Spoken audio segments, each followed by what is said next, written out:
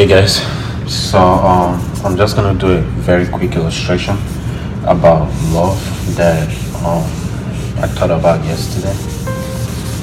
Okay, so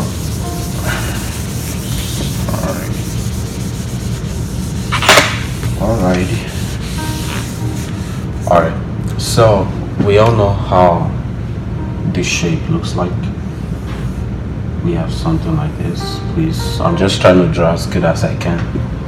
Now, if you take this shape and lay it on one of the sides, we would have, it's hard, but I'm trying,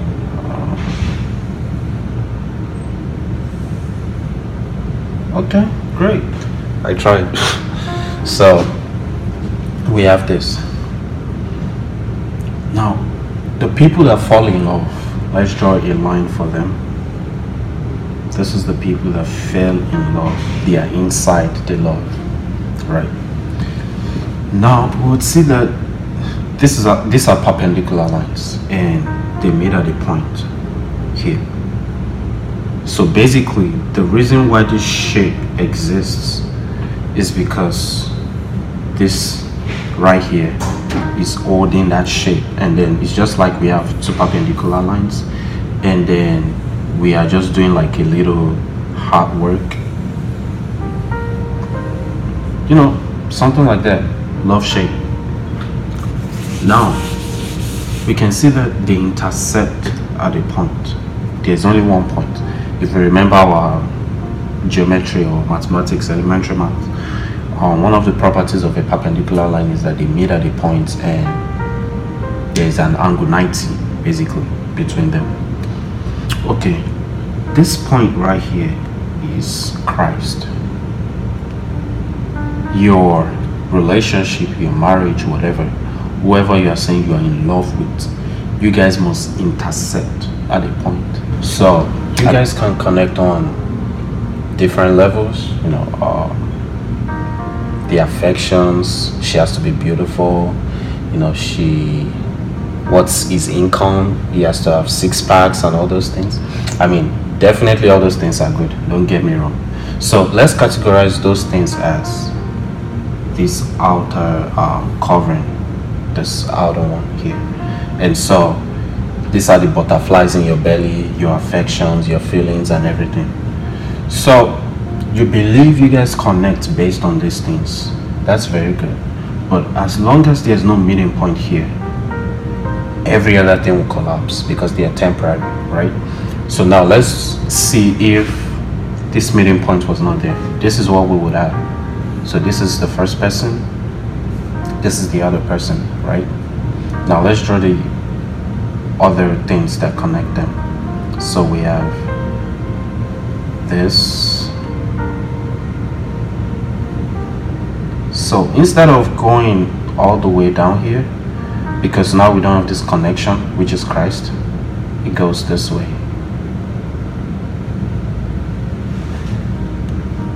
Do you understand? And so because they are only connected based on these outer temporary things, the butterflies and all that, they begin to draw farther and farther away from Christ here. And so basically this is what we have, right? From this is the first person, this is the other person. Kind of looks like an angel. So the more, instead of being like this, a perpendicular line, now I'm drawing it on, I've moved it from what is like this before, now I moved it this way. So instead of being like this, they begin to draw away from each other and then become shorter and shorter. They keep drawing away from each other, and it comes to a point where this is all they would have, something like this. And if you had to draw the love shape, it definitely will be something like this.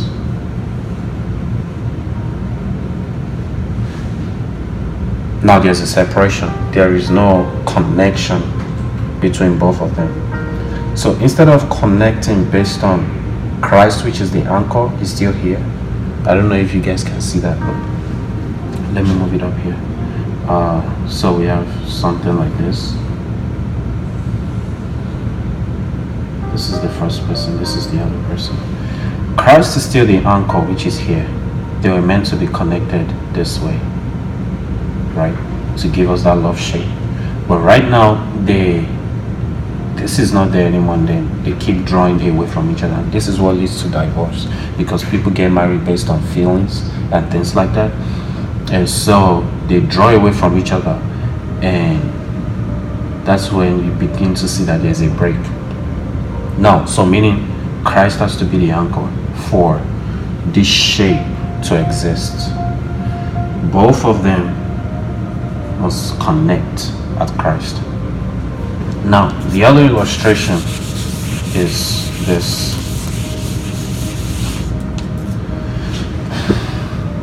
Now, let's say this is the man, this is the woman. It could be any way around. What we can see is that when one is down, the other person is standing. So, apart from Christ being the first definition of love, the other definition is sacrifice. Any definition of love that doesn't have sacrifice in it is not love. When it comes to love, you must be ready to make sacrifices. And so both of them are not good on their own. You can see both of them are kind of laying back. Just a little illustration, remember. And so the only reason why both of them will stand is because they are holding each other up. Imagine one leaves, this person will fall. Do you understand? And so both ways they have to make sacrifices of keeping the other person. The Bible says, love as Christ has loved the church. And so if the only reason why Christ loved the church was because he made sacrifice for us, he died for us, right? And so if you say you love and you're not ready to make sacrifices, then it's not love. I mean, everything is not going to be rosy all through. Everything is not going to be all smooth. All those butterflies in your bellies, they will disappear. Trust me. But then, because you are ready to make sacrifices, remember, sacrifices, you are able to hold each other. You are able to hold each other. And so, the main definitions of love is, firstly, it has to be based on Christ, and then the second thing is you have to make sacrifices. That's just the illustration I was trying to bring out from here. As long as those two things are intact, these other feelings, your butterflies in your belly, what income is making, whether she's beautiful, all those other things would be able to remain intact as long as these two things, Christ and sacrifice. I hope this was able to help you guys.